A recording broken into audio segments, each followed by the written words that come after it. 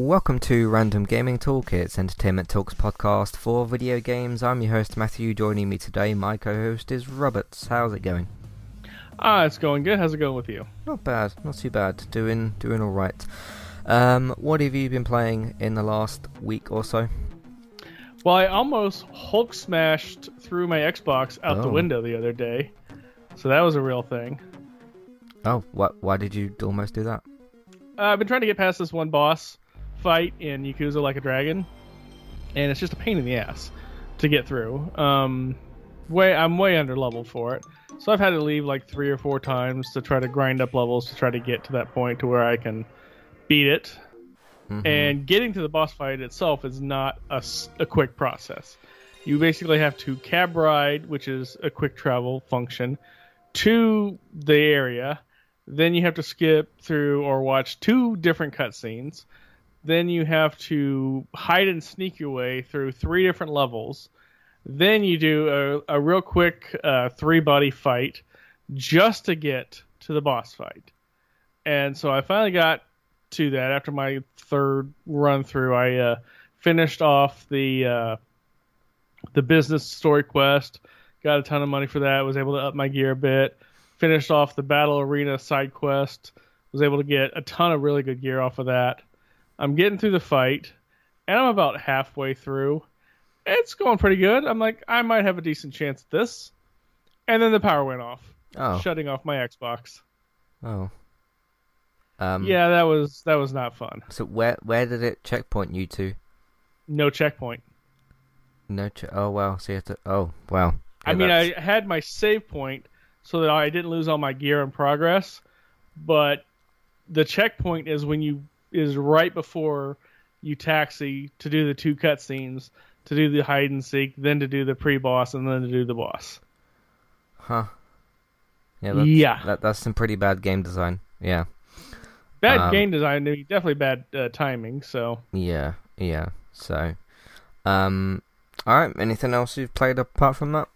Yeah, I played a good chunk of New World. That's one of those. That was a MMO I was talking about last week. I was finally able to get into that for serious. Very interesting game. It's got a lot of potential. There's no class system. There's no race system. So every character you play is human. It's just like a weapon grind, kind of like Final Fantasy Tactics. You just find the weapon you like and just use it a whole bunch, and then you'll skill up points for that. You also can't cheese out points, so you can't use the sword a lot and then level up your staff or your ice gauntlet or your fire gauntlet or whatever. You're very committed to that. Very decent crafting system. Very, very thick on that. So there's going to be a lot for that. I'm trying not to go too fast just because I don't want to burn through all the content before the game goes fully live. But that's kind of taking up the bulk of my week. Okay. So I won't say rage quit, but I stopped playing Immortals Phoenix Rising. I think were you watching the stream when that happened? I can't remember. I caught a bit of it, yeah. Yeah.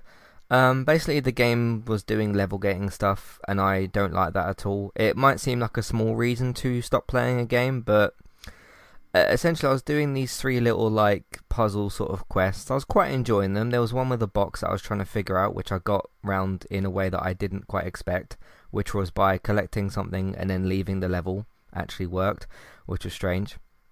And then I went over to the 3rd one. It was the last one. And there was this big bird that I had to kind of fight. And the game popped up with this message of hey, you can kind of approach this, but you shouldn't because you're not really leveled up enough. And I thought, okay, the game isn't stopping me, so I'm going to at least try it. And I was able to kind of get into a rhythm of hitting this thing, but it was so ridiculous and grindy. And I get that with certain boss fights, which this clearly was, that you're supposed to do them for a little bit of time, but I just kind of thought okay, if this game is doing this to me now, 3 or 4 hours in, am I going to get to a worse point later where I'm even more underleveled and come across an even higher boss that I'm going to struggle against more? So it's sort of me thinking okay, if I'm struggling against this now and I don't manage to upgrade my character too much, I'm probably going to face the same problem later, but worse.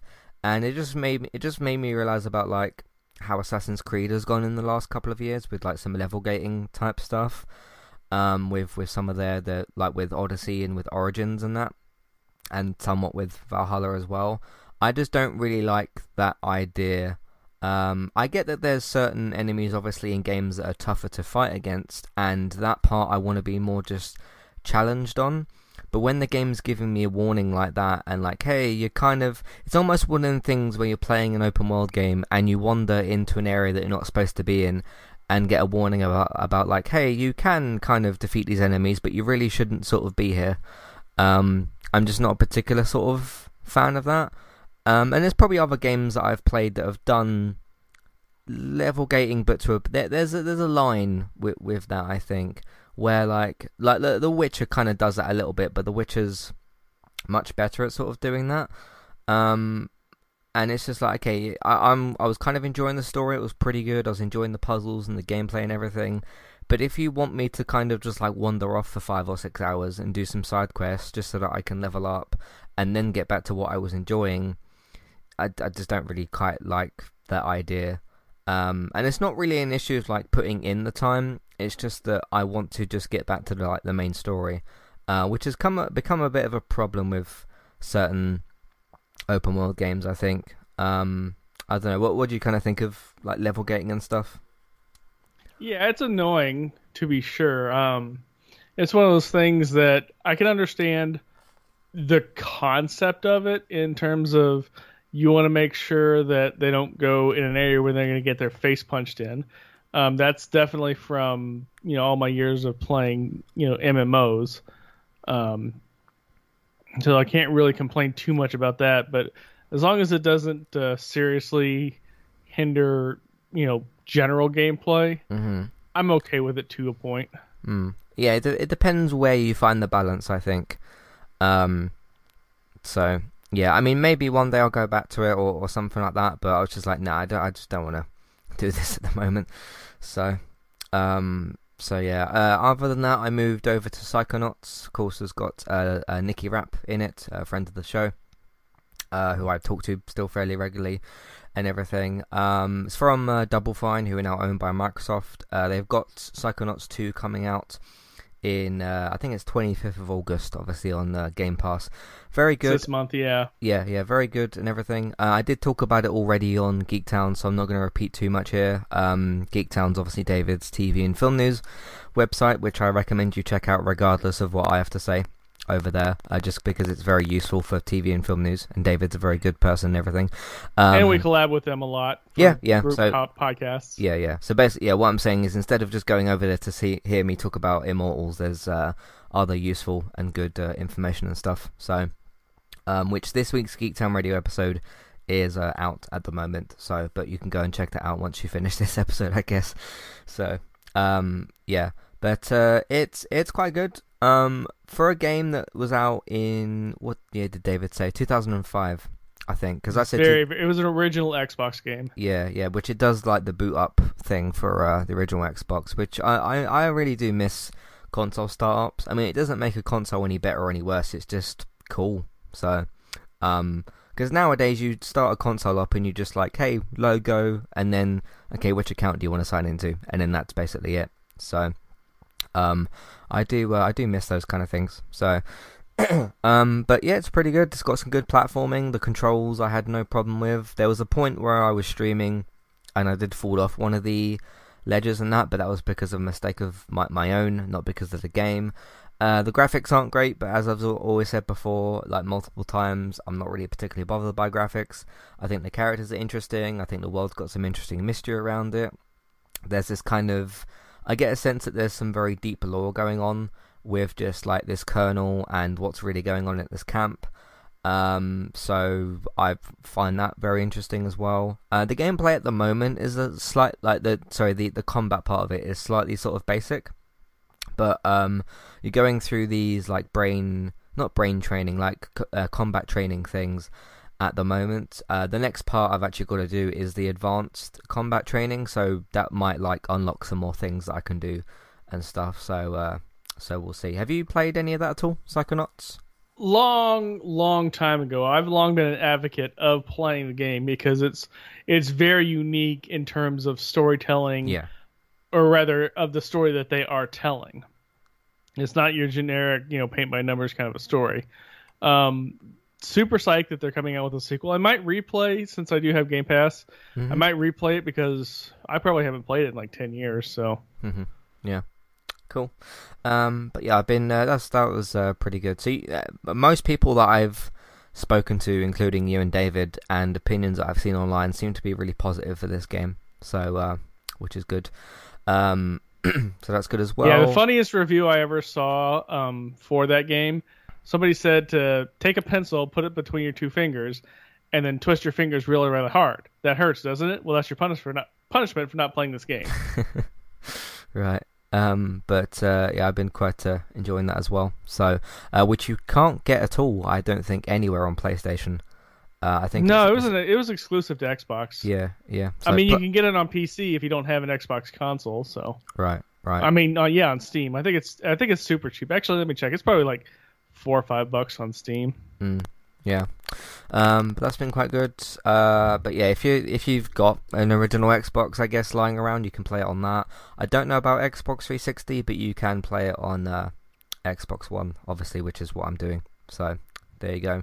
Been jumping around in some CODs, doing things here and there. My cross-map Thermite started paying off today. I did a couple of videos and a couple of streams, I think about 2 weeks ago, where I was basically practicing with like a second controller, so I could see the other team's like view and everything. And I was practicing like throwing the thermites across the map, and I got a couple of people today.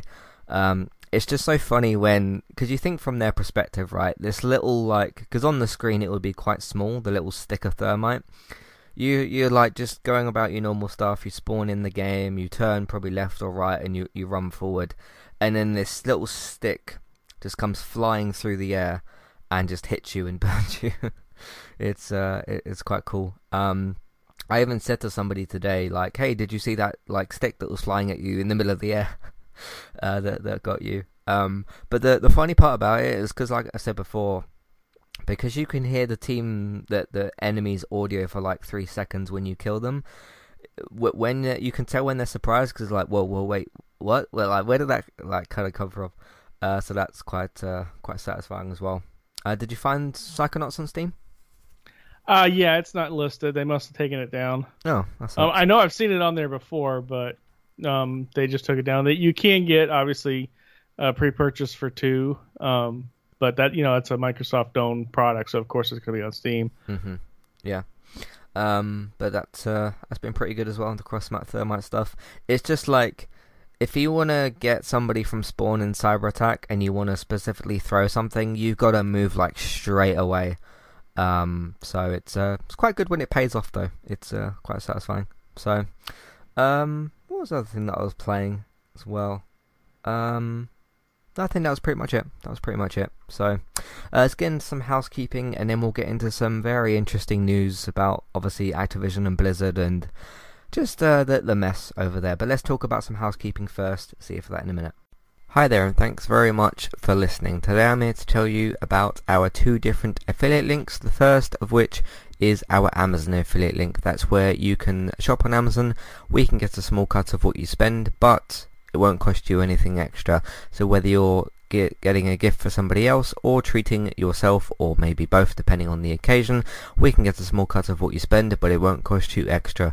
You can find the link to our Amazon affiliate link in your show notes. The second affiliate link for today is our Kualu affiliate link. If you want to get started with a website and a domain name of your choice, you can simply sign up with Kualu using the link in the show notes. They also have a live chat support system that's in the bottom right hand corner as well. So if you need help with getting set up, Kualu will be able to help you with that as well. The links for both of these can be found in your show notes for Kualu and the Amazon affiliate link. If you would like to get the ad-free versions of Entertainment Talks podcast and support us along the way, you can simply sign up over on our Patreon page. You can sign up either as a creator or as a Patreon. There's no difference there for the time being, and you can get your ad-free podcasts over there. It's a great way to support us on Entertainment Talk and to get rid of the ads and get your ad-free podcasts. You can also support Entertainment Talk on Patreon at the $3 level tier. This gets you a chance to request a review from us of your favourite TV show or film, but it's one per month, so one TV show or film review per month. It's up to you which one you want to choose. We will watch a few episodes of the TV show that you choose, or of course if it's a film, we'll just watch that film and we will review that for you on that month. And then when it gets to the next month, you can request a new TV show or a film review of your choice. That's $3 level tier. That does also of course include your ad-free podcasts for the month as well. Thank you very much for listening and enjoy the rest of the show. Alright, so recently on Entertainment Talk, today I went to see The Suicide Squad. It's James Gunn's reboot, sequel sort of thing. It depends on how you look at that and what you want to label it as. But it's James Gunn's attempt at doing The Suicide Squad. Of course, James Gunn is responsible for directing the Guardians of the Galaxy films over at Marvel, so it made sense. And everything like that. I gave it a possible skip review. I didn't hate it. I just didn't really particularly like it. I don't think it's out in the US yet, is it? It comes out August 5th, I think, for the US. It's super close. I know it's going to hit HBO Max at the same time it goes to theaters, so I don't know how many people are going to see it. Okay, right. But that comes out soon in the US, and we got it earlier for some reason, so I went to see it today. But I gave it a possible skip rating. That's for The Suicide Squad, and it's got a spoiler-free section at the start, as most of our films reviews do, so you can check that out. Did the chat podcast yesterday talking about July 2021, which is Entertainment Talk's biggest month, so again thank you very much for contributing towards that. I also talked about some COVID stuff. There's been some changes of the rules over here in the UK, some weird things that Boris has decided to do. Well, Boris and all the MPs really, they're all as kind of bad as each other. So I talked about that, and also talked a little bit about podcast mentality as well. Wanted to throw something slightly different in there, and just a bunch of other random chat stuff because it's the chat podcast. So I talked about that. Ted Lasso still continuing. Season 2 episode 2 is the newest episode. That's on Apple TV Plus. And that will continue on Fridays, so the episode 3 will be on Friday, and you can look out for our podcast on there. We got podcasts basically for Flash, Legends, Batwoman, and what's the other one? Superman as well. I haven't got round to finishing off Black Lightning Season 4 yet. It is available on Netflix in the UK, so look out for a review of that soon. It's not really on the top priority list, but it is something I'm working away at. So in terms of your Arrowverse DC content, we do have most of it here on Entertainment Talk. Did a skip review for Space Jam: A New Legacy. That's of course another Warner Brothers film that advertised a bunch of other Warner Brothers films.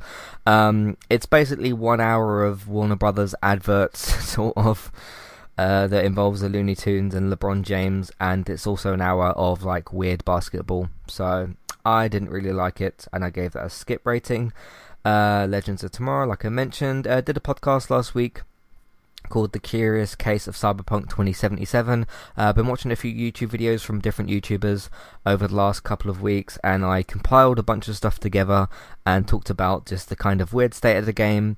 And you can play it, but it's sort of not fully developed or whatever, and it's a very weird, interesting situation, and with a particular focus on the subway system, which is very, very strange. There's some really weird videos on the subway system you can find on YouTube. Just certain areas that are like completely unbuilt, and like the fact that you've got the tracks in the sky for the subway system, but there are no subway carts, or no, I think they're called T-carts or whatever, on the tracks is really strange.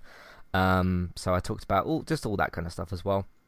Monsters at Work still continuing. We're up to season 1 episode 5. There'll be a new episode tomorrow on Wednesday, so we're halfway through the season for that. Been really good so far. Last week on Gaming Talk we talked about the first bunch of news from Activision Blizzard, of course all the new the lawsuits and stuff. Alex Scott has joined FIFA 22 as a commentator, because she is a commentator, so she joined the team for FIFA 22. I did a podcast called Thoughts on Cancel Culture, just how like what happens with all that kind of stuff. I won't get into it here, but you can listen to that as well if you want to. And that's pretty much what we've been doing on entertainmenttalk.org, and you can find us on podcast platforms Let's get into the news.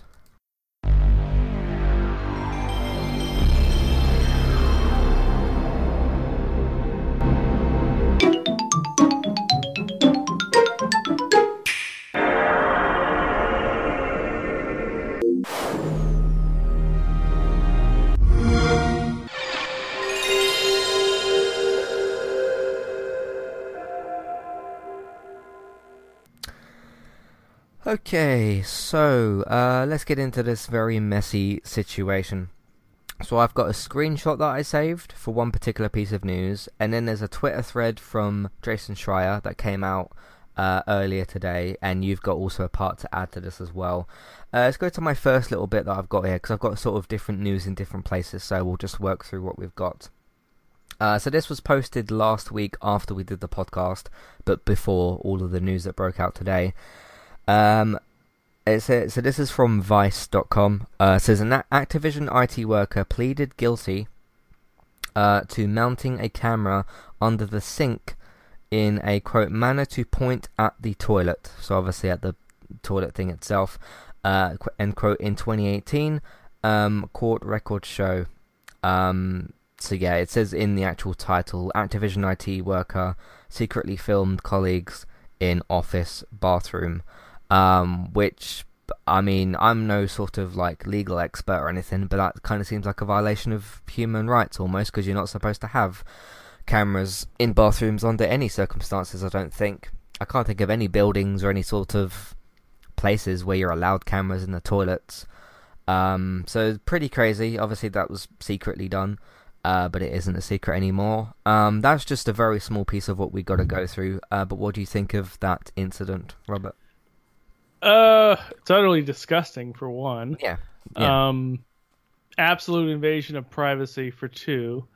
Don't understand it for three, in the sense of, I mean, there's some things that I don't try to shame kinks, but I don't understand the appeal of that. Obviously, it's something you should not be doing, and not be having anywhere near a business. So.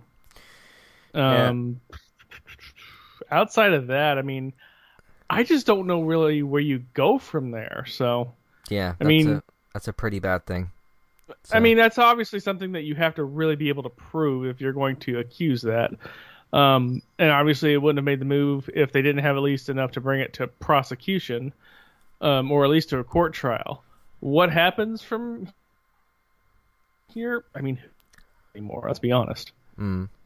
So, the way I'm kind of, not imagining this, but the way I'm thinking how this kind of practically worked was, obviously you're talking about like a public version of like toilets with like the doors and stuff. I can't think of what that, cubicles is what they're, I can't Stalls. Stalls, yeah. Cubicles is the office area. Right. No, I'm talking about like the toilets with just doors on them that you'd see in like cinemas and stuff like that. Obviously you'd have the stalls as well. Depending on what, obviously, like gender you're kind of talking about and stuff. So the way I'm imagining this, the idea here, I'm guessing, I mean, we don't know, because this says under the sink, which would obviously be opposite to where the doors and stuff are. I'm guessing this is to film people coming in and out of the toilets. Hard telling. I mean, there's not really a standard toilet layout per se, right? It does in change. Terms of like orientation of where the toilets are and where the sinks are. Plus, we don't know how big this device is because spy cameras are super tiny. Yeah, you can get some I've seen them really hidden like things. USB chargers. Yeah. Obviously, those are used for like nanny cams, things like that. Mm-hmm. And in use in your own home, obviously, you can camera your own home. Obviously, this isn't a home, so it's not really the same thing. I don't know what to make of this anymore. It's one of those things that the more that comes out, the more insane it sounds, but it's hitting legitimate news, so I can't really discount it. Yeah. I mean, if I think about, so I went to the cinema today, right? And obviously used the toilets. The way that, because like you said, it's a slightly different layout for different buildings, and I have no idea what the bathrooms at Blizzard look like, because I've never been there or see them, so why would I know what they look like? But the ones that I'm just using the cinema as an example because I happen to have gone there today. That is where like the sinks where you go to wash your hands and stuff, they are kind of diagonal to the doors and stuff, to like the toilet doors and stuff, and then opposite those, obviously I go in the men's one, obviously, and opposite the sink is where you have the actual stalls. So it would have been like in that kind of, I mean, I guess it still works anyway because like a small area and stuff, but that's kind of different to what I'm thinking of how it would have been laid out in this place. But again, I have no idea how it would have been laid out anyway, so I don't know. But I'm guessing this was just to film people coming in and out of the bathrooms, for whatever particular reasons. You can come up with your own assumptions from that, I suppose. So that's just the first piece that we got, and that was in 2018.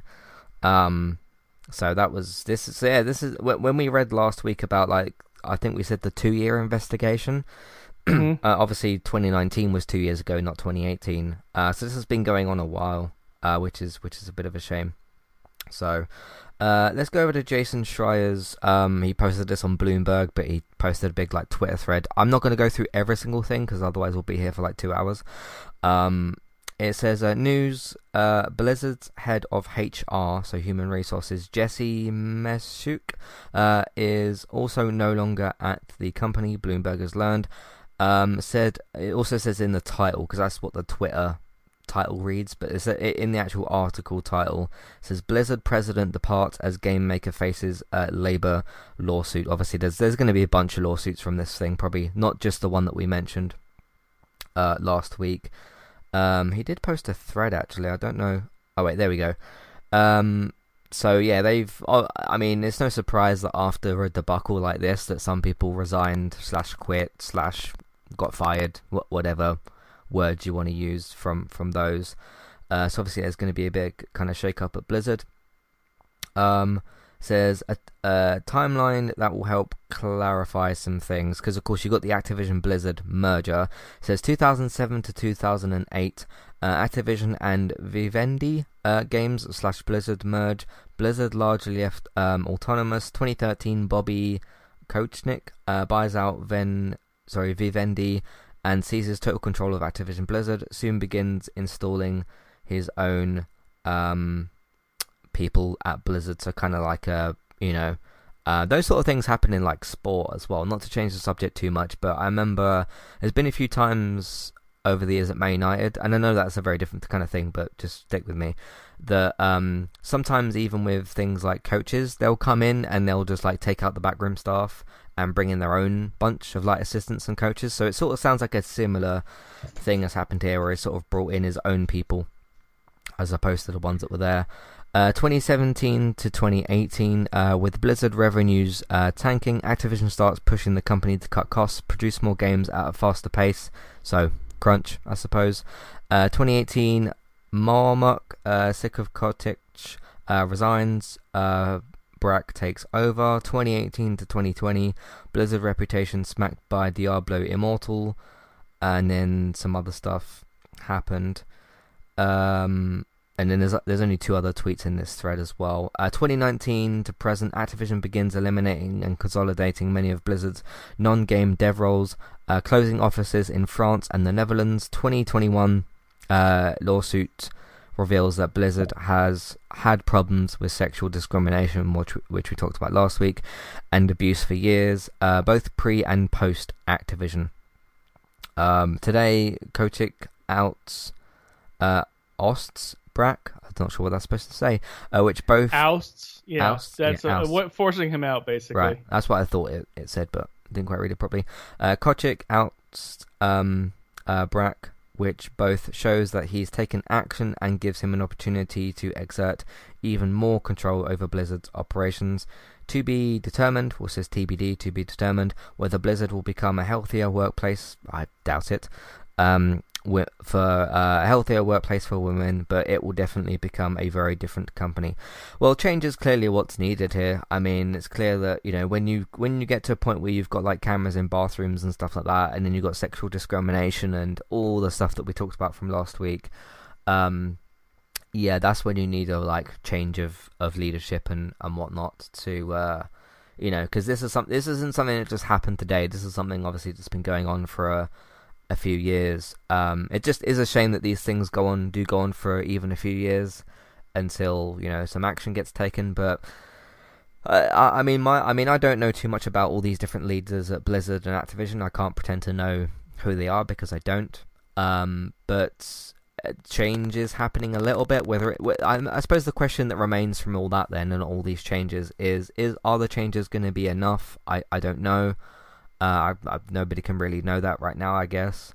It's just going to be a kind of wait and see thing. I was listening to Sacred Symbols today. I think it was this week's episode, and he was kind of mentioning that this seems to be more Blizzard focused than Activision focused, because you haven't heard much about like Toys for Bob or Beanox or who's the other one? But Vicarious Visions as well. But Vicarious Visions just got moved to Blizzard. Of course, that was more recently than all this stuff. So, because given what we talked about last week, it does seem to be more focused on Blizzard as well, because they brought out like Diablo and World of Warcraft and all that. They didn't really talk about like the Activision side of things. That's not to say they're not involved. This just seems to be more Blizzard focused. That's what I've got from all this side. You had a little thing to add to this as well? Yeah, it's kind of a side story to it. T-Mobile, which is a mobile carrier provider over here in the States, has been quietly removing all branding from pretty much anything Activision Blizzard. As early as July 27th, people have noticed that Call of Duty League and Overwatch League have had their T-Mobile branding removed. Elsewhere, the T-Mobile logo was removed from the jumpers of New York Subliners players during last week's Stage 5 major tournament. They have on the article they have the side-by-side to where on the left shoulder has the T-Mobile logo, and then they updated the photos, and that logo is gone. So I can't. It's not official that that's the reason for it, because it's not stated specifically that that's why they removed the branding is because of the lawsuit. But you pretty much got to figure it's because of the lawsuit. Yeah. It's too convenient for it to be timed like this otherwise. So, but I mean, I'm sure me and Robert both feel that, we wish the people that have been affected here the best. We hope that obviously the people that have caused these issues get removed. Again, I can't tell you specifically who those people are because I don't really know the names of these upper management type of people. All I know from Activision and Blizzard is the names of certain dev teams like Toys for Bob and all that kind of stuff, just because of what I know about Crash and all that kind of stuff. Anything else you want to kind of add to this? I mean, it's all just a big mess, isn't it? So yeah, and unfortunately the one thing that I really, really want to happen probably isn't, and that is for this whole process to go through the whole process of discovery, evidence, trial, possible prosecution if warranted. All that happens without outside outside interference, and unfortunately I don't think that's going to happen. People are from outside are just going to start dogpiling on this. And I'm not talking about people like us or Justin Schreier or anybody that's reporting on it. I'm talking about like people not directly involved with the company, not even indirectly involved with the lawsuit, just start trying to influence everything. I wish that's not going to happen, but let's be honest, that's probably going to happen. Yeah, we'll see what happens with all this. This probably obviously isn't the end of it. And we'll probably have a part 3, I suppose, next week. I don't want this to be a thing where it's like, hey, Activision part 5 and 6 and 7. I mean, like, we'll try not to like do that. I mean, me and Robert aren't in control of how much news of this comes out, but it's important for us to follow up on it. It's just not very kind of nice to talk about, but then it is important to talk about, so I do recognise that as well. So, yeah, I mean, there's going to be lawsuits and things that come out of this, and I don't know. I just hope that my one kind of big hope, obviously, is just the developers that were either the ones that were being harassed or the ones that are just continuing working or whatever and aren't involved, are able to just keep keep kind of going on without too much sort of trouble, I suppose, if that makes sense. And just hope that hope the good people stay in and the bad people get removed, I suppose, is what I'm trying to say in a more basic sense. But I mean, I know this might be kind of a strange thing to say. In a way, it's good that this has come out now, because at least now we can sort of deal with it, and it shouldn't go on for any longer. All this all the secret stuff that's been happening, like cameras in bathrooms or whatever. Hopefully that stuff can be cut down or at least finish in some way, shape, or form. So we shall see. It's not a nice thing to talk about. It's not a good thing to talk about, but it's what's happening, and it's attached to video games. So we shall see. What do you think of the whole? Do you agree there seems to be a bit more Blizzard focused than Activision focused? It's hard telling, just because Blizzard comes up a lot, but I don't know what stage of any of this was in. Because remember, Blizzard and Activision were two separate companies. Yeah. So I don't know if this was like a big Activision thing that kind of bled into Blizzard, if this was a big Blizzard thing that kind of bled into Activision, yada, yada, yada. Mix of both, tiny bit of either, the culture of not really addressing the issue. There's so many questions that we're probably never going to get answers to, that it's kind of frustrating, but yeah. So, alright, that's kind of all I want to really say about that. That's all the information we've got. Of course, if you want to read more of Jason's reporting on this, you can check it out over on Bloomberg. I can't remember if you have to subscribe to it, but we're not in control of that at all, so you can find it out for yourself, I guess. So, but lots of people do use Bloomberg, so I'm assuming people use that anyway. Let's move on to something I just wanted to kind of mention quickly. Did you see the reveal of the new Ubisoft game XDefiant? I have not. Okay, you don't need to really bother about it too much. Basically, Ubisoft revealed this game. It happened a couple of weeks ago. We had too much news to talk about, so I kind of bunged it in here instead. It's basically Ubisoft trying to sort of do Overwatch, but with more military focus than sort of almost superhero focus, if you get what I mean. Because if you look at Overwatch's characters, they're kind of more like comic booky characters as opposed to, like military. So this is more of like Ubisoft trying to do a military sort of version of XDefiant. Saw some gameplay. Looks really horrible and kind of generic. And it is called Tom Clancy's XDefiant. Now, if I'm to look at something like The Division or Rainbow Six Siege or even Splinter Cell, I do think of Tom Clancy when I think of those, or even something like Jack Ryan is Tom Clancy, isn't it? I think as well. And I think is it Jack Reacher that I think that character is Jack Reacher. Yeah. Those characters and everything. Those are obviously more, those are Tom Clancy focused as well. If I was to look at this game and not be told this is Tom Clancy's XDefiant, I probably wouldn't think it was a Tom Clancy property. So I mean, I have no interest in this. Most people that I saw talking about this were very kind of unimpressed.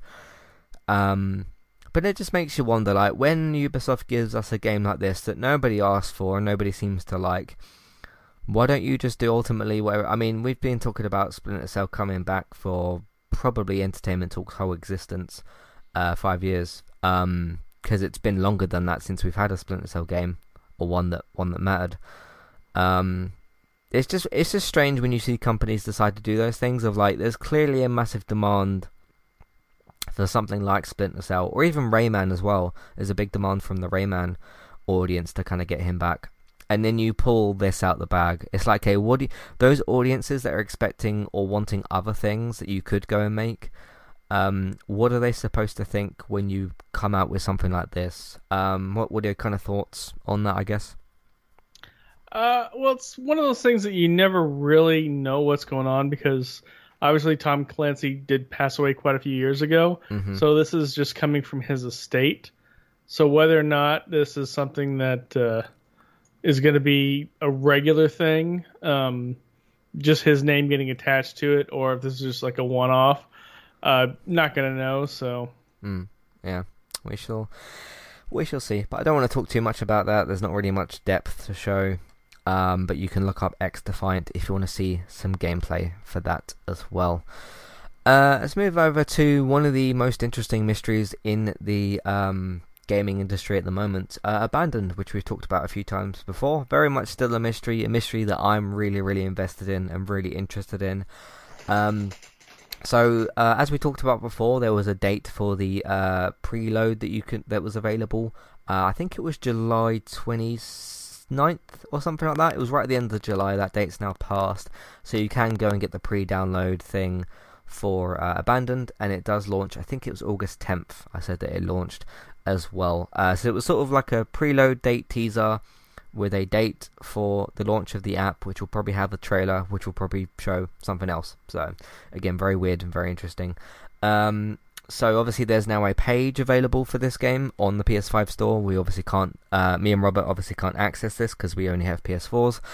But yeah, you can go and I think you can go and search for Abandoned on PS5 now, and you can go and get the pre-download yourself as well.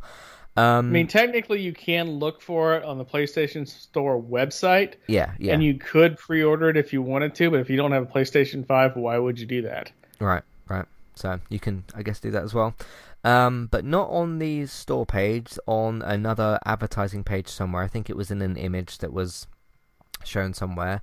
There's a blurred... I put basically a poster. There's a blurred image on a poster for the game showing a man wearing an eye patch on his left eye. There is a text above that is also blurred. Some have said that this says "Welcome to Silent Hill." I took another couple of looks at it today and I cannot make out what it says at all, and I'm quite young and I've been told I've got very healthy eyes. I have actually been told that by the opticians, I think about a year ago or so. I can't for the life of me see what it says, so I don't know if it says that. Obviously you can sort of look at it and judge that for yourself. So a couple of things to come out from this. The first of which is people can't seem to make their minds up if this is Metal Gear or Silent Hill, to the point where like you can see in the background there is clearly somebody there. It's very blurred out. You can see somebody with an eye patch on. You can pretty well see that. It's blurred out, but you can see the eye patch on his left eye. So if you were to look at this image and think, okay, Big Boss, Metal Gear, obviously, with the eye patch stuff, but then Welcome to Silent Hill, we can't surely be expecting this to be both. I mean, I'm still maintaining my opinion from before. I don't think this is either. I do think this could involve Kojima, but I think it would be a different game, just because of what I've mentioned before, which is that you'd need Konami to be involved in order for this to be Metal Gear or Silent Hill, and I just don't see that happening. I'm not going to go over all that again because I've mentioned it so many times before. I mean, it could just be a person with an eye patch on, and the writing could say something similar. Robert, did you see this poster at all, and what do you kind of think of this situation? I did not see it. I really doubt that it's anything, Metal Gear Solid related, because they would have made a stink about that. It could be Silent Hill. It could be just like a new character in Silent Hill, but I don't know. It seems kind of circuitous to get a new character out like that. Yeah. What's your investment level in this? Pretty much none. None? Okay. I'm not a horror game fan in general. I did play the original original Silent Hill back on the Dreamcast days. Never really played any of the Metal Gear Solids. I tried playing them a couple times. They were just too obtuse, really, for me. So, right. I've got something I'm hoping to see from this, but is there anything particular that you'd want this to be? Not off the top of my head. Okay. My kind of hope is that Kojima is involved and this is just some new IP. Because I mean, I don't see like a Death Stranding 2 happening, plus the story wrapped up pretty well at the end of the first game. And I don't know what you'd even do with the Death Stranding 2. Of course, Kojima would have his own ideas if that was the case. I'm just speaking about his most recent work. If Kojima kind of goes on this role of making just one-off weird IP, I would be interested in that. I mean, I already liked Death Stranding, and that seems to be kind of a one-off. I mean, you could do like an adaptation of it if you wanted to. Sony clearly wants to go down that path, like with Uncharted and Last of Us and some other games that they've got as well. I mean, they've got the whole PlayStation Studios thing involved in that. So maybe if like let's just say hypothetically down the line you did like a Death Stranding film or TV adaptation, I think that's a possibility, but just not a Death Stranding 2. This does seem to be a very, like, the whole attitude around this and mystery does seem to be very Kojima-esque. So, I mean, what I would want from this, like, is if this is just some weird new IP, clearly something set in a forest. I mean, the initial trailer on the PlayStation channel is something in a forest, and that's what the like background image has got on the, because I saw a picture of this on the PS5 store, because obviously people be taking screenshots and all kinds of stuff. If it's just some, it doesn't have to be even horror based, it can just be some game based in a forest with something. I mean, we don't have much else to go off of other than a guy with an eye patch, which could be your protagonist. But that would be cool. I mean, even if it's just, even if this is just, hey, this has nothing to do with Kojima, and it's just this guy called Hassan. He's obviously like the guy at the head of this thing, and probably the game director. If it's just him with a new studio called Blue Box that is a bit new and a bit mysterious, and they just have a new, what looks to be horror game in a forest, that I think is the most realistic possible outcome. But I am interested in both those outcomes anyway. So we'll see. But just, yeah, as we get other bits and pieces of this, it's quite interesting, I think. So, and it is the 3rd of August today, and the app launches on the 10th. So we might have some more news as well for it next week, depending on what launches with this thing on August 10th. I would guess some sort of trailer launches with the debut of the app. What do you think? What do you think happens on the 10th with this? Get a trailer at the bare minimum. Yeah. I mean, the trailer, the picture that I've put up on the featured image this week, this is being advertised as like a real-time experience sort of thing. So maybe it's some sort of interactive trailer. Again, we'll find out more, I assume, on August 10th. And even though this is just on PS5, you're going to see lots of YouTube videos about this anyway, so I wouldn't worry about missing out on any content. I think there was a tweet posted from Blue Box or from Hassan and said like, yeah, you will obviously be able to see this like all over the place online, but the best way to experience it will be through the app, which is, you know, as most things kind of work anyway. So we shall see. I kind of hope that it isn't a teaser trailer on the 10th that gives a date for a full trailer. I think it is time to see what this thing is on August 10th, which will be very, very interesting. So we shall see. But I'm just so curious about this, and we'll find out in about a week's time. So we shall see. One of the other mysteries that I've kind of come across, which has now been kind of solved, nothing on the level of Abandoned, is just a football game. FIFA 22, which has got this hypermotion technology. Initially, they showed a trailer which didn't explain what it was, so that was weird. I talked about that a few weeks ago. Then somebody wrote in last week and said, like, hey, there is some gameplay stuff for this out there. You might want to check it out. So I went and checked it out. Basically, what this is kind of is what they showed off in the initial trailer, but obviously that didn't explain how it worked in the game. It's basically, they did a match of like a bunch of real players, because as you can see in the initial trailer, you've got like Trent Alexander-Arnold, you had who else was there? I've forgotten the other player. I think Mbappe was there. I think there were some footballers that were there. It would make sense if Mbappe was anyway. He's the cover star. And essentially what this is trying to do, I don't know how this is going to really work in the game, and I'll explain what I mean in a minute. It's essentially a way for, you know how you do motion capture in games so that you can capture particular animations and things like that? Mm-hmm. It's sort of this like weird way of, like, when you do something with the player you got selected, it will be a more realistic version because the animations have been recorded by a real footballer. But where I think this is going to clash a little bit is okay, I've got like certain ideas of how football should be played. Obviously, I analyze football and I watch football, but I'm not a professional footballer. I'm not a coach or anything like that, so I don't know, what goes on in the training ground and that sort of stuff.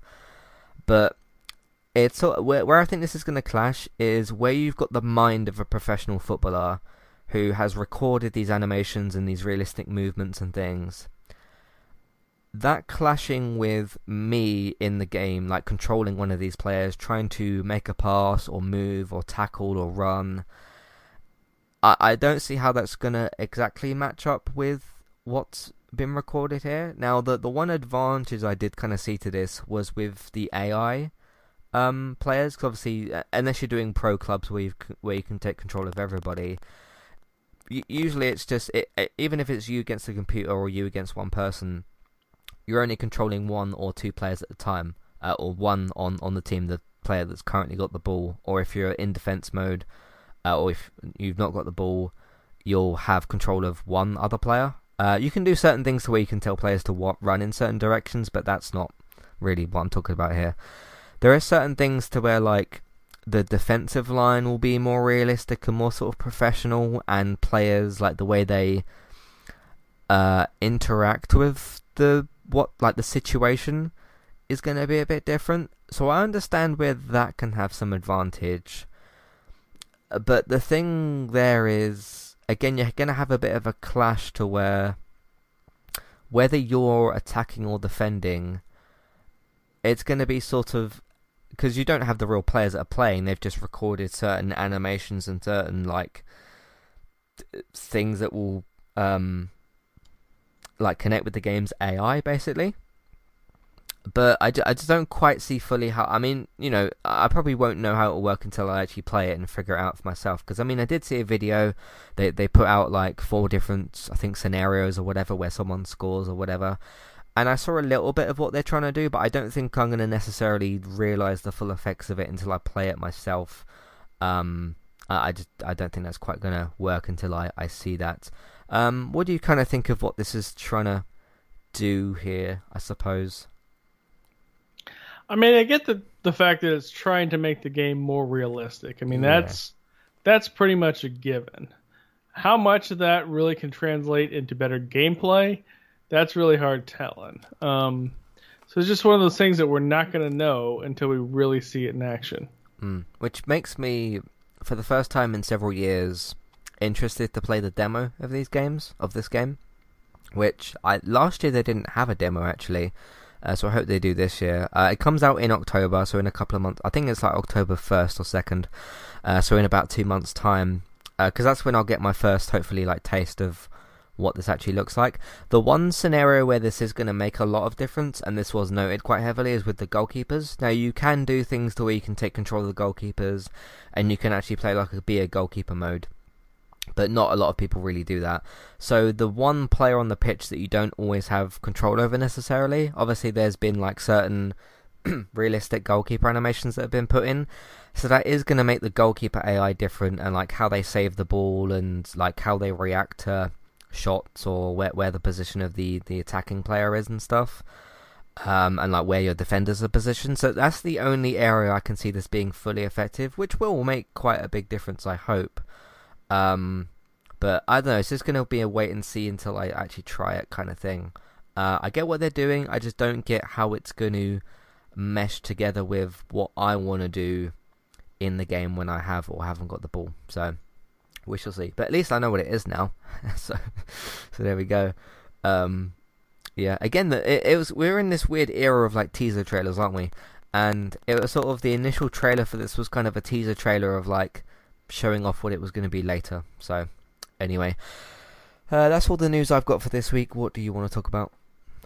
Well, first up, if you ever needed even more proof that Stadia is dead, a new Google job listing suggests that Stadia-only games will be start to license out on other platforms with its industry partners.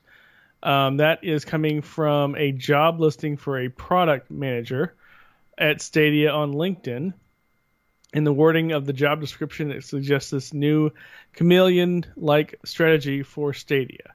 Quote, in addition to building our own video game platform, the post reads, we shall see an important opportunity to make infrastructure and tools available to our partners who want to build their own interactive streaming platforms.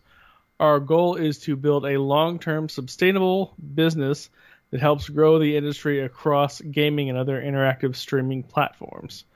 So it's not clear if this is just going to be them making their own streaming available without the need of a Stadia, something they can do, or if it is something that can be available on other streaming platforms like xCloud.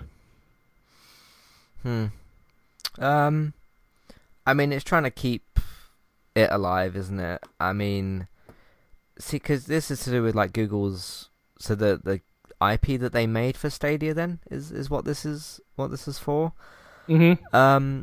As I said about before when we mentioned Netflix games a few weeks ago, the one advantage that somebody like Netflix has got over somebody like Google is when they're making things that involve IP and not just products, is Google doesn't have access to really anything interesting in terms of IP. I mean, there is that game I did try to play on Stadia and it never loaded. I can't remember what it was called now. It was to do with this like little girl and you were doing this like stealth kind of thing. It had a very, very short name, but I can't remember what it was called.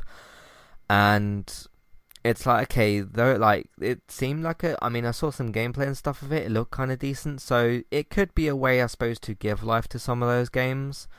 But I don't know. Like, there's very, very little that I think Google could offer with that. And I mean, they're not going to start building a bunch of new IP now, are they? Like that wouldn't really make a lot of sense. I suppose at the end of the day, the positive thing from this, I suppose, is if they do have a few games on Stadia that are pretty good that no one sort of really played because Stadia didn't really work for a lot of people and is sort of like not really ongoing anymore. If those games are better and they are good, and they are kind of hidden gems, if they get life in other places, that could be a good thing. But what I'm saying is there's so little of that to offer that, I don't know, it's kind of the thing where like you've got very little to offer, but that little that you've got to offer could be good, but we'll just have to sort of wait and see.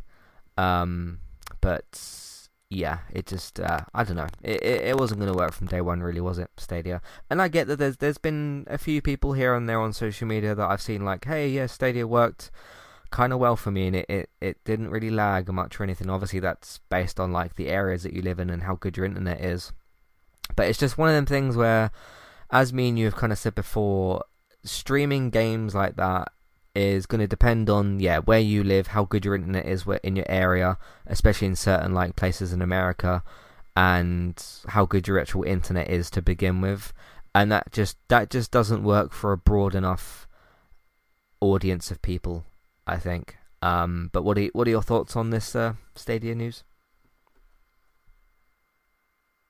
Have you muted your mic again? I think he has. Sorry, for some reason my mic muted. Don't know why. My hope is that for some reason, for whatever reason, that games are Stadia only, they could get out to another way to play them, so that people can experience those games, whether or not they're good or bad. Obviously, that's going to be in the playing, but anything that's Stadia exclusive was just super limited on a super narrow market to begin with. So it really had no chance in surviving at all. So as a gamer who has been playing various consoles and various platforms for almost 5 decades now, it's just, I always hate when a game is on a platform that nobody's going to play. Let's be honest. From day one, nobody really thought Stadia was going to work. I mean, maybe a few people that have had way too much marijuana at California in where Google is thought, hey, this is going to be awesome. No sane person ever thought that was going to work. Yeah. So, there you go. All right, what else do you want to talk about today? Take-Two CEO has just poured a bucket of cold water on anybody that wants their games on any kind of game subscription. CEO Strauss Zelnick has responded to the financial situation surrounding subscription services such as Game Pass, and he remains unchanged in his position that they will never be on those platforms as long as he's CEO. In an interview, he said, quote, "Our views remain unchanged. We think a subscription model can make sense for deep catalog titles, but it doesn't really make sense for frontline titles. For any business model to make sense in the entertainment business, it has to work for the creators of the entertainment as well as the consumers of the entertainment. I think catalog can make sense for the publishers. It can make sense for the consumers who are avid, who really want access to a lot of different products. But if you're getting into the frontline products and the economics are much more difficult to make sense of," he said during an earning call. So obviously this affects things like Red Dead 2, which I think was on Game Pass, or at least maybe the online part was free for a bit. Something like that, yeah. And obviously GTA, but games like anything Take-Two I don't think is going to be on there for now. It kind of makes a certain amount of sense to me. I mean, I do talk about what I like to call business competition when that topic comes up, both in in all media, whether it's TV, games, films, or whatever. Yeah, I mean the Rockstar games and stuff. Even with GTA and Red Dead, there was actually a thing I think that came out today or yesterday that GTA 5 has sold like 150 million copies, and Red Dead was on 38. Bear in mind that one of them's from 2013 and one of them's from 2018, so Red Dead has been out less time than GTA 5. But no, it makes sense. I mean, when your games are selling that many copies and they're just continuing to sell more and more and more, there is possibly an advantage to putting it on Game Pass, but then you've got to look at that and think, okay, if we're up to like 150 million, just keep the train going, I guess. I mean, different companies have got different ways of looking at how their sales are going and what to put on Game Pass and not to put on Game Pass. Because obviously when it comes to third-party games like a Red Dead or a GTA, Microsoft can't just say, hey, yeah, we'll put that on Game Pass, because they got to make the deal for that. Of course, when it comes to their own games like a Halo or Ori and those sorts of games, they're allowed to do what they want to with those games, so that makes sense. So yeah, it makes an amount of business sense to me when you're selling that many copies of a game. Why not just keep that train going, I suppose. So yeah, because even I mean I don't hear it like all the time now, but certain times when I'm listening to podcasts or whatever, and they get to like MPD for the month, or like sales for the PS4 sales or whatever, GTA 5 is not all the time listed in there, but more often than what it should be for a 2013 game, or more often than what it could be for a 2013 game. I mean, now you're talking about a game that's crossed, three generations. Yeah, because because it was GTA 5 was no, because that came out on PS3 and 360. Yeah, no, I'm talking about PS3, 360 to the 1, and then 4 and 5 to the 2. So it crossed 2 generations. No, I'm talking about 3, 4, and 5 for PlayStation, and then Xbox 360, 1, and Series X. Yeah, I was just talking exclusively about GTA 5. Oh, yeah.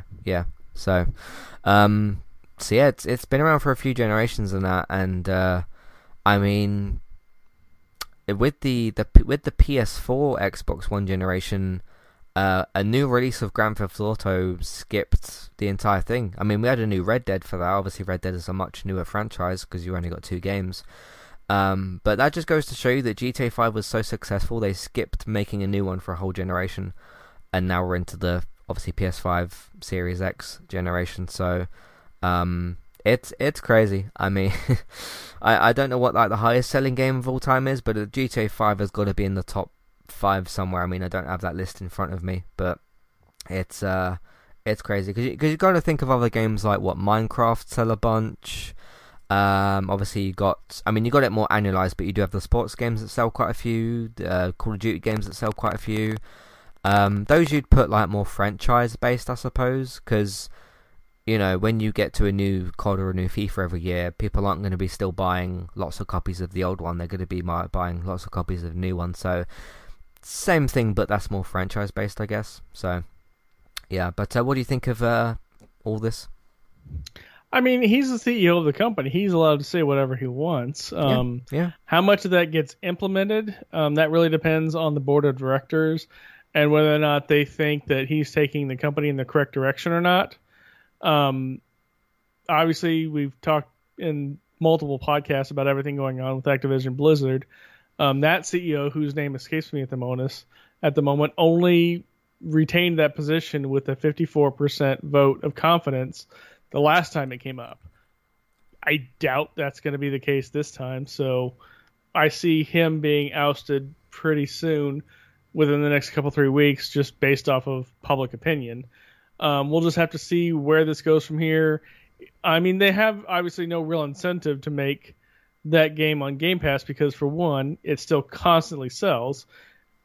And for two, not even on the game itself, but for the shark cards, that still sells a ton of money. Yeah. On the aftermarket for that. So, all right, what else do you want to talk about today?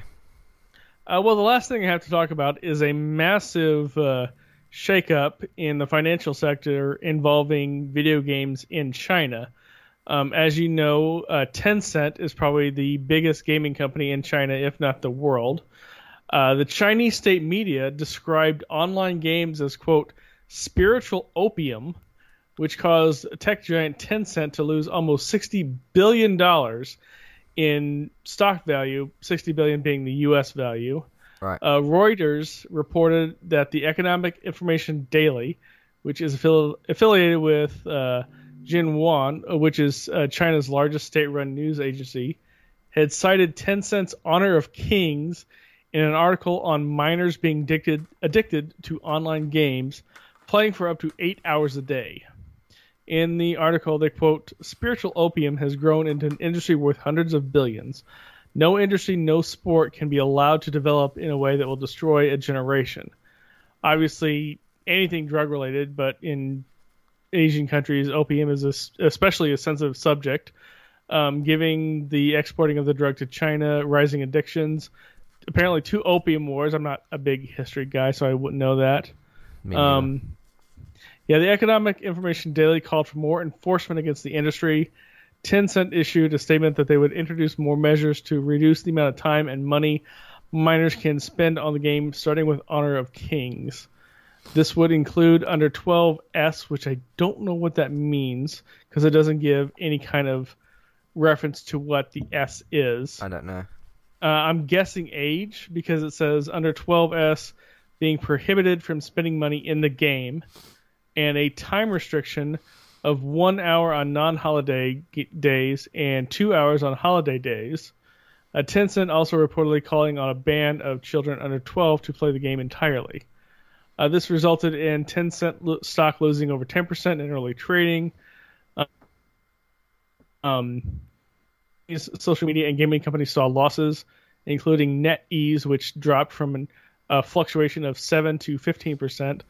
XD Incorporated dropping 8%, and GMGE dropping 13%. As to what this will do, it's kind of hard to tell because China really is kind of its own thing. Any company that exists in China has to have the permission and basically the blessing of the Chinese government. So the fact that the Chinese government-controlled media makes a statement is just a huge deal that's going to have ramification for God knows how long. Yeah. Now, in a different way to the Activision Blizzard stuff, this is another kind of just messy situation. Obviously, you're talking about China, so I don't think I need to explain that. The thing I was thinking about when you're talking about like these young children that are playing games, or I suppose 12 is technically like young teenager, but whatever. That doesn't always come down. Now, I'm not trying to defend anything like China related here. I'm just talking about like the parent side of things. Sure, you can make a game that's very, very addictive. Whether it be like, hey, jumping in for the next round of Fortnite, or like, hey, I've got to play another game of FIFA, or like, hey, I'm jumping in for the next round of COD, or hey, I just want to do one more level in this game, or whatever game you're talking about. Is always going to be like a next round kind of thing, especially if it's like for online games that can just keep going and going and going. the other separate problem attached to this is obviously there's the parenting involved, and it's not. I mean, it's a two-sided thing to where, okay, there's certain companies that won't care and they will just make the most addictive, money-grabbing thing possible. Obviously, that's where you get microtransactions involved, and where several companies have been called out for it. I remember I think it was the Belgium government got involved with EA and the whole like Ultimate Team cards on FIFA and stuff like that, which again can be addictive. But it's not just even the addictive part of just playing the game more and more and more. It's the addictive part, I suppose, of like, hey, let's open another pack of these cards or box. Let's open another box, and mums or dads or maybe both credit cards are on here, and let's just keep pressing this button over and over again. And there's a double-edged thing there to where making your games less addictive in that way is on the company, but then there is also the other parent side of, taking control of your child a bit more and finding, sensible ways of I'm not suggesting anything violent, obviously, like sensible ways of pulling them away from the games. Because as you said, some of these kids are spending, what was it you said, 8 hours a day playing certain games, which is very much the case. Some kids spend even more than that on certain games, especially if like they're not going to school or whatever, and they've been a bit maybe neglected by parents and stuff. There's lots of different examples of situations. I'm not just trying to point towards one particular thing, but that can very much be the case that's connected to the greedy money grabbing, the money grabbing addictive video game. So do you kind of agree with that? I mean, there's definitely a parent element to young kids playing games. So what do you? Well, what do you I'm kind of definitely of two minds on this subject. On the one mind, I do agree with you in that parents need more interaction with their kids. The 4 years I spent doing customer service for a mobile phone company, a lot of it involving like billing for games, I definitely saw way too many parents using their phone or their mobile device as basically a digital babysitter. And that usually came in the form of when they had a work phone and that got tied to a tablet based off of the account. And then they forgot that they had a credit card business related tied to the account. And then the kid racked up a few $100 in in-game purchases for games. Oh, I can completely understand that. Yeah. But on the other hand, I'm 47 years old. I've listened to video games are rotting kids' brains literally for almost 40 years. I mean, since I've been 10 and really kind of been paying attention to it, I've heard this my whole damn life, and I'm getting a little tone deaf to it. And it's one of those things that it's a bit of one, a bit of the other. I'm not the biggest fan of like governments throwing down the hammer on this stuff because I'm just not a big fan of government control in general. As for anything else, I mean, we're talking about another country with a wholly different set of rules. Sure, different countries, different rules, etc. Yeah. Is going to be not really related. Yeah, it's not going to be related to our experience. We both grew up in different countries, and we still don't have any real understanding of how that country works. So, yeah. But yeah, there's that kind of almost third element attached, which is different countries, different governments, different rules, different legal mumbo jumbo, etc. So, I mean, on a slightly just in terms of like bad parenting and stuff, on a different type of topic, there was a story came out in the news, I think over the weekend, that this 5-year-old kid had drowned near this like lake thing. And I was watching the news with my parents as I was kind of eating dinner and stuff, and I immediately turned around to my mum and dad and I said, well, where was the parent? Like, he's 5 years old, sure, he's got some... I mean, we don't know exactly what happened, like why he fell in the lake and why nobody helped him and why nobody was watching him, but you got to ask the question in those sorts of situations as to, okay, where was the parent? Like, what were they doing?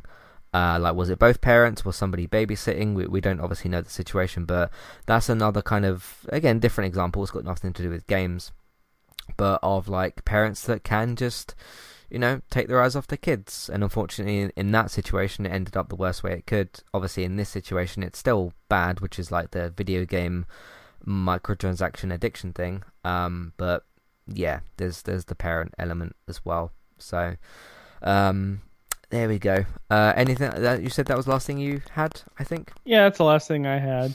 Cool. So let's move on to some feedback and emails. If you would like to send in your thoughts, feelings, questions, comments, or whatever about anything that we mentioned or anything that you would like to mention about video games or anything related to Entertainment Talk, Matthew at entertainmenttalk.org, Twitter eTalkUK, there's a contact page and information in your show notes. Gerald, I think, says, hey lads, what console do you think has the best design, handhelds included? So even though I've had a bit of time to think about this, because obviously I've read the email before now, I still haven't really figured out an answer. Because I suppose when you're talking about console design, you think, okay, you're putting these things on shelves, so they got to fit on your shelf well. You got to think about, okay, there's certain consoles that have got open tops, like with a PS1 or a GameCube.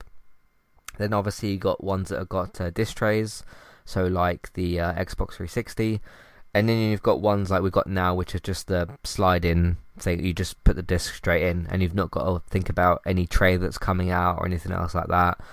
Obviously, certain consoles have got curves at the tops, like the fat PS3 version, and then you've got like the flatter consoles, so things like the PS4. PS5 is almost like sort of flat and sort of curved in a way, but it's very, very big. So you got to think about size and kind of stuff like that. I do actually kind of think, minus the Joy-Cons, I really do like the way that the dock fits with the Switch, the actual like tablet part of it. Like the actual function of like clicking the Joy-Cons on and off the thing is pretty cool. It's just obviously the design of Joy-Cons I have an issue with, or a big issue with. But I like the way that it fits in with like the dock and everything. I think the PS4's got a pretty good design, although I'm not a fan of the way the power cord fits in. I mean, I don't know about you or about anybody else, but that thing's really, really loose in the back of the PS4. There's been a number of times I've been doing a bit of cable management, and none of it's involved the PS4, and I've kind of like accidentally knocked the lead out. Do you find issues with that? The PS4 cable cord, the power cord, it's like really loose at the back. Do you find No, any but issue? I haven't really moved it a whole lot, so Okay. But that's fairly well designed. I actually do, minus the size, I do actually quite like the original Xbox One. I mean, it's just like flat and kind of simple and stuff, and like the where you put the USB slots in and stuff are very clean and very nice. Like the back of the PS4 is a little bit awkward to put certain things in. Like there's been certain times where I've gone to reboot the camera on PS4 and I like can't quite put the wire in the slot and that kind of thing. So I don't know. What do you think? Like best design for consoles? kind of hard to guess. I mean, I am actually a big fan of the PS5. I think it has a very artistic, organic look to it. It's definitely not standard. I am bummed. We on one of the podcasts a while ago, some third party panels, so you could take those side panels off and then attach a third party one to give it a more unique perspective. And unfortunately, Sony sued them into shutting down, which I really wish they hadn't have done. Yeah, But that's their prerogative. The Series X I actually do kind of like because it is such a blank canvas for skins and wraps that, you know, for a very minimal investment, and when I say minimal investment, like $15 US, you can just buy a vinyl skin and make it look really cool and really super unique. Or if you have artistic talent, you can kind of paint it to your own style. It's a blank canvas for you to do whatever you want with it. Outside of that, weirdly enough, I'd have to go with the Atari 2600 just because it had wood paneling on it. And can you think about the amount of chutzpah that it takes to put wood paneling on an arcade system for a home console? Yeah. I mean, that's way ass before your time, so you've probably only seen it in pictures, but that was such a late 70s, early 80s trim, was to put wood paneling on it of somebody at Atari was like, hey, let's be hip and modern and fashionable and put wood paneling on our video game console. Yeah. Which one do you think's got the worst design? Yeah. Definitely the Intellivision. It was a confused mess. I don't like the PS Vita. See, I never really interacted enough with the handheld consoles to really judge. I mean, I do own a Switch, but I barely use it. I think I probably used it like 30 hours the entire time I've played it. Um, I really can't hate on any of the other designs because they're all mostly function. There wasn't a whole lot of fashion involved in them until really maybe the GameCube, Mm, and yeah. even that was just more of a slightly stylish but still utilitarian function of, hey, the kids are going to take this to their other friend's house. Let's put a handle on it. Mm. Now that you mentioned the GameCube, I do really like it. I would probably go with either the GameCube, the PS2, the fat version. The PS3 fat version was not great. Yeah, I'm the not going to PS3. hate on it Yeah, for it's not very function, good. but it was just stupid. Yeah, I see that thing every day because I've got one in my room. I need to buy a new controller. I did try and turn it on the other day, but my controller wouldn't respond to anything, so I think the controller's dead. And I'm not sure if that's the charger or the controller. I'm guessing it's the controller, so I'll need to buy a new one because there's still a few games I want to play on my PS3. So, yeah, the PS3 fat version isn't very good. The GameCube, yeah, I really do like the GameCube now that you mention it. And like the way the memory card slots in and stuff is good. Not the biggest fan of the controllers, but we're talking about like the systems themselves. Yeah. The PS4 I do like. The PS1's obviously just like a classic anyway. So I'd maybe go with like the GameCube. The worst one, I think I would go with the Vita. Like the way that they put L2, R2, L3, and R3 on that thing makes no logical sense to me. Is the Vita the one that had the touch pad on the Yeah. back? Yeah. So Yeah, I it was vaguely remember that, but I never actually owned one. But I could see horrible. how that would be terrible. It's horrible. I remember playing. I think I tried to play the Uncharted Golden Abyss demo on it, and trying to shoot with the touchpad. I couldn't handle it. And I know that you can buy an attachment for it, like attachment for the back, to where it has these like panels that touches it, and then it uses an actual button.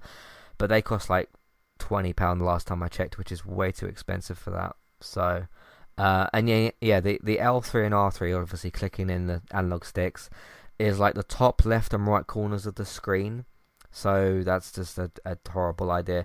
It looks aesthetically pleasing, but like functionally, it just isn't very good. It's alright for playing the PS1 classics on it though. It's not bad for that. But yeah, I'd probably go with the GameCube. Yeah, I think so. You can move it around pretty easily. So, is that the only console that's got an actual like handle on it? I can't think of another console that's actually got a handle on it. No, that's the only one I can honestly, off the top Yeah, of my head. yeah. That's the only one that wasn't designed to be portable that I can think of that has a handle on it. So, anyway, listeners, let us know what consoles you do and don't like for different reasons. I guess we can, if we were asked about controllers, we could talk about that as well. I guess which one I think is the worst. Harrison says, have you ever done gaming with a partner or someone similar, maybe friend or family? If so, what did you play? Yeah, I've mentioned on the show before I do play FIFA with my dad almost every day. We haven't recently because he went up to some family in some locations, and he went on a trip today as well, so we didn't quite get to play over the last week or so, although we did play yesterday, which was good. That's sort of like that's a really good bonding thing for the two of us. Like, we know football very well, obviously we know all the players and everything. I think my dad does struggle a little bit with playing it. Obviously he's older than me, and like his reactions are a little bit slower and stuff, so but that's like something I've kind of gotten used to. But it's still a really good experience for us. Other than that, I mean, when I was growing up with PS1, it was, I mean, I did play like Crash and all those other games like Abe. Like I dabbled in them. Obviously, when I was younger, I wasn't playing things seriously. But I did. It isn't quite like playing a game with somebody, but I do remember watching a lot of my sister and my dad play those PS1 and PS2 games, and like going to Ratchet and Clank, and I remember watching my sister play like Prince of Persia, and I got quite interested in it, so I played it like a few years later. That's a bit different, but that's sort of still like, that's still kind of experiencing a game with somebody. So, how about yourself? Anything similar? Yeah, a few. I mean, I'm kind of like a unique case in that I come from a very, very large family. My mom was one of four kids, and my dad was one of six. I'm the second oldest of about 22 cousins. So, huge family. But yeah, I mean, it was always in like a very specific situation. Like if we would go to the cabin for a weekend or whatever, I would usually bring my game console down because I was the one that had it, and we had like a little like 13-inch barely color TV that we would play games on. I remember a few Christmases at my grandma's house to where I had a Game Boy and my cousin Michael had a Game Boy, and so we dual link and play Tetris or whatever. Of course, I was in university and he was 12, so big difference there in terms of age gap, but we still had that to bond with. So I've had a lot of different interactions. As for the age thing with your dad, I don't think it's even so much as age as it is muscle memory. Because you got to remember, we grew up on with the controllers in our hands, so we know, move your thumb left to go left, move your thumb right to go right, A, B, whatever. A lot of people never had that muscle memory training growing up. I saw a lot of that when I was doing phone support with people that have never used smartphones before. So things like swipe, pinch and zoom, things like that, they have no reference for that in terms of, oh, this is how you do this. So it was never a factor of their age. It was just a factor of their experience. Yeah. And that's why one of the games that I've always recommended to somebody that's never played games before is something like Peggle. It's not an easy game by far. By the time you even get a few levels into it, it's super challenging. Also, something like Trials. But in terms of controller usage, it's very, very basic. Obviously, Trials is a lot more time intense than something like Peggle, but you don't have to struggle with the controllers. It's not like, oh, I've never played before, let's play COD. You're just going to get obliterated. But, Yeah. If you find a game that has a good challenge curve, but easy controls, it works that muscle memory so that eventually you can build them into harder and harder games. Yeah. Speaking of COD, I did actually do something with my mum the other day. This like cross-map thermite thing I've been practicing. Basically, how it started, and I did do a stream so you can see how it all worked. Not that I didn't stream it with my mum, but I streamed like the initial test. Basically, the idea is that I would load onto a map that would be a regular one on Cyber Attack, because sometimes you do get them and sometimes you don't, but there's certain maps you definitely get more regularly. So I thought, okay, I'll practice on some of those maps, and basically the idea was I'll go into like a private like lobby thing, because obviously I don't want people joining the game or whatever, and connect a second controller so that I can see in split screen the other team's like view, so I can see where the thermite is going, instead of me just thinking, oh yeah, it went left somewhere, it went right somewhere. I can actually see where it's landing and where I need to like change my like where I'm throwing it and stuff. So I connected it there, and obviously had the second controller sitting there, and I put the like other player into the spot where players would normally go, so not exactly where they would spawn, but like certain areas where players would go, again just to see like if it lands near them or lands on them, or like where exactly to throw it. And then I brought my mum into it, and I basically said, okay, all I want you to do is I booted up the normal Cyber Attack game, and I said, okay, I'm gonna try and like throw this thing at you. It doesn't completely matter if it doesn't hit you, because obviously in a real game there would be 5 other players, so it might hit one of the other ones. And I said, all I want you to do is just simply walk forward, just so that I can have sort of like a moving target, I suppose, because obviously when I'm throwing it and using my first player 1 controller, I'm not moving the other one. So that was pretty good. We ended up having like some fun with that as well. And it did test me actually, because like I wasn't sort of hitting her for the first couple of tries. I was like, okay, I've got to change what I'm doing. But as I said earlier, it kind of started paying off today, because I started hitting a few people, which was good. So, but that was good fun. But yeah, with my mum, I tend to watch certain shows with her, and then my dad, I tend to play FIFA. So that's kind of like what we've got, which is cool. Lastly, Jess is writing in to say, if you were to make a game, what would be on your priorities list? I think she means in terms of like things to do with the game. And what type of game would it be? We've been asked I think a similar question before, and I always said third person, like zombie game. It would kind of be very similar to Last of Us 2. Obviously not like a complete copy of it, but it would take certain ideas from it. Just linear story, narrative focused, gameplay focused, zombie third person type of game, or maybe certain monsters and things. My main priority with it would be I'd want some really interesting animations, like the way that your character interacts with different things. That's always something I've said that I'm more interested with games. How enemies react to the way that you shoot them as well. So like if you shoot an enemy in the leg, they'll sort of like have their actual leg hurt and they'll maybe bend down or something to sort their leg out. Or if you shoot their arm, maybe they'll drop their gun or something, because that would like probably happen. Similar, again, some of those are Last of Us 2 kind of ideas. Because there's like executions you can do to where if you shoot somebody in the leg a couple of times and you walk closer towards them, they'll just sort of give in a bit because they know that they can't kind of run off. So I would take similar ideas like that, but like do things with the animations. So that's kind of a brief idea of what I would do. What about you? If you were to make a game, like what would you want it to focus on, and what would you actually want it to be? That's a really good question, because I actually early in my life I wanted to be a game programmer, but then I tried to learn programming and I realized that I can't do it for shit. Okay.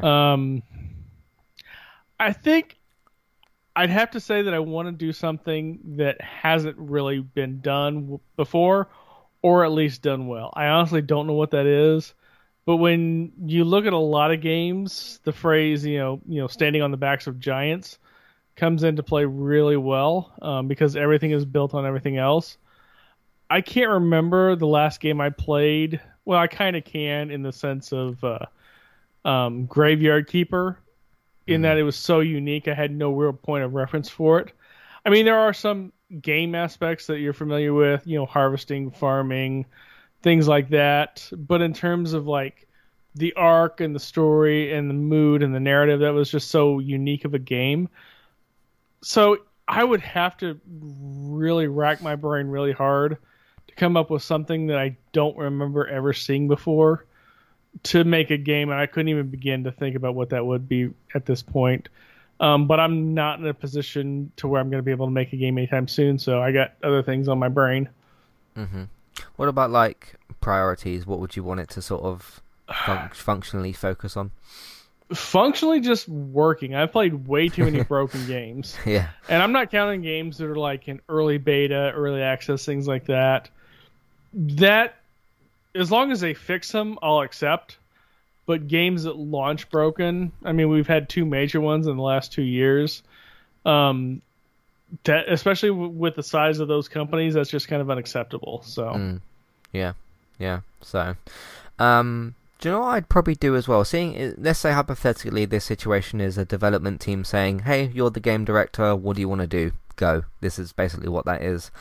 I'd probably take the Closet short story that I wrote a few weeks ago, and I'd make that the cold open for the game. Because the way I kind of wrote that is that can be used as a sort of starting point for a story. Now I did conclude that story kind of in my own way. Obviously it was like written by me. So, I would use a jumping off point, and then you could kind of carry on from there. So I mean that would literally work with the idea, because the story that I wrote about zombies, so it would fit in pretty well.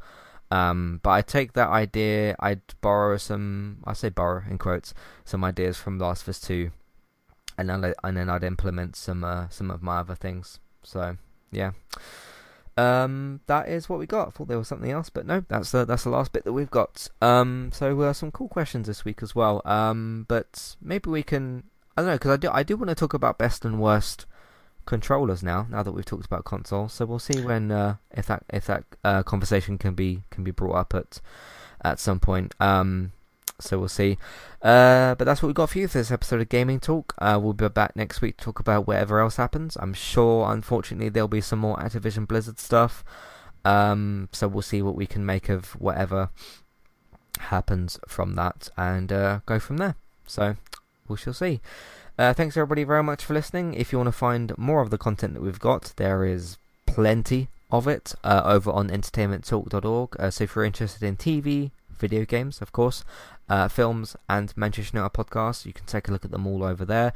You can also find us on podcast platforms if you search for Entertainment Talk as well, so check out all of that. I think this week, if not maybe next week, depends on how things go, I'm going to try and do a preview for the United cast for this upcoming season. We got the reveal of the kits as well. One of them is really horrible, and the other two are alright, so I'll talk about that as well. I'll send you a picture afterwards, after we're done, of the different kits.